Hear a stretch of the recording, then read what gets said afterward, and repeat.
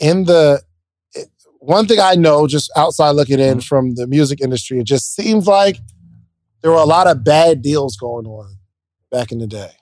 And I don't understand it because, again, I never was in that space like that. What was the music business like back then?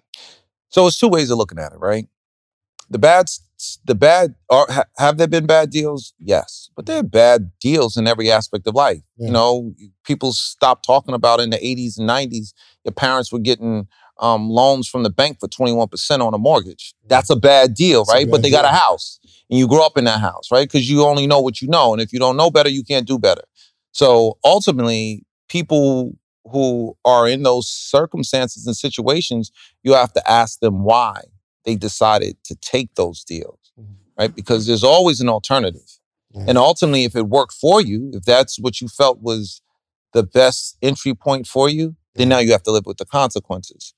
But that doesn't mean that, you know, we're going to give the people a pass who administer those knowing better, taking advantage of those who don't know better. No, that has to be dealt with as well. So there are people who have, on the other side, amazing deals.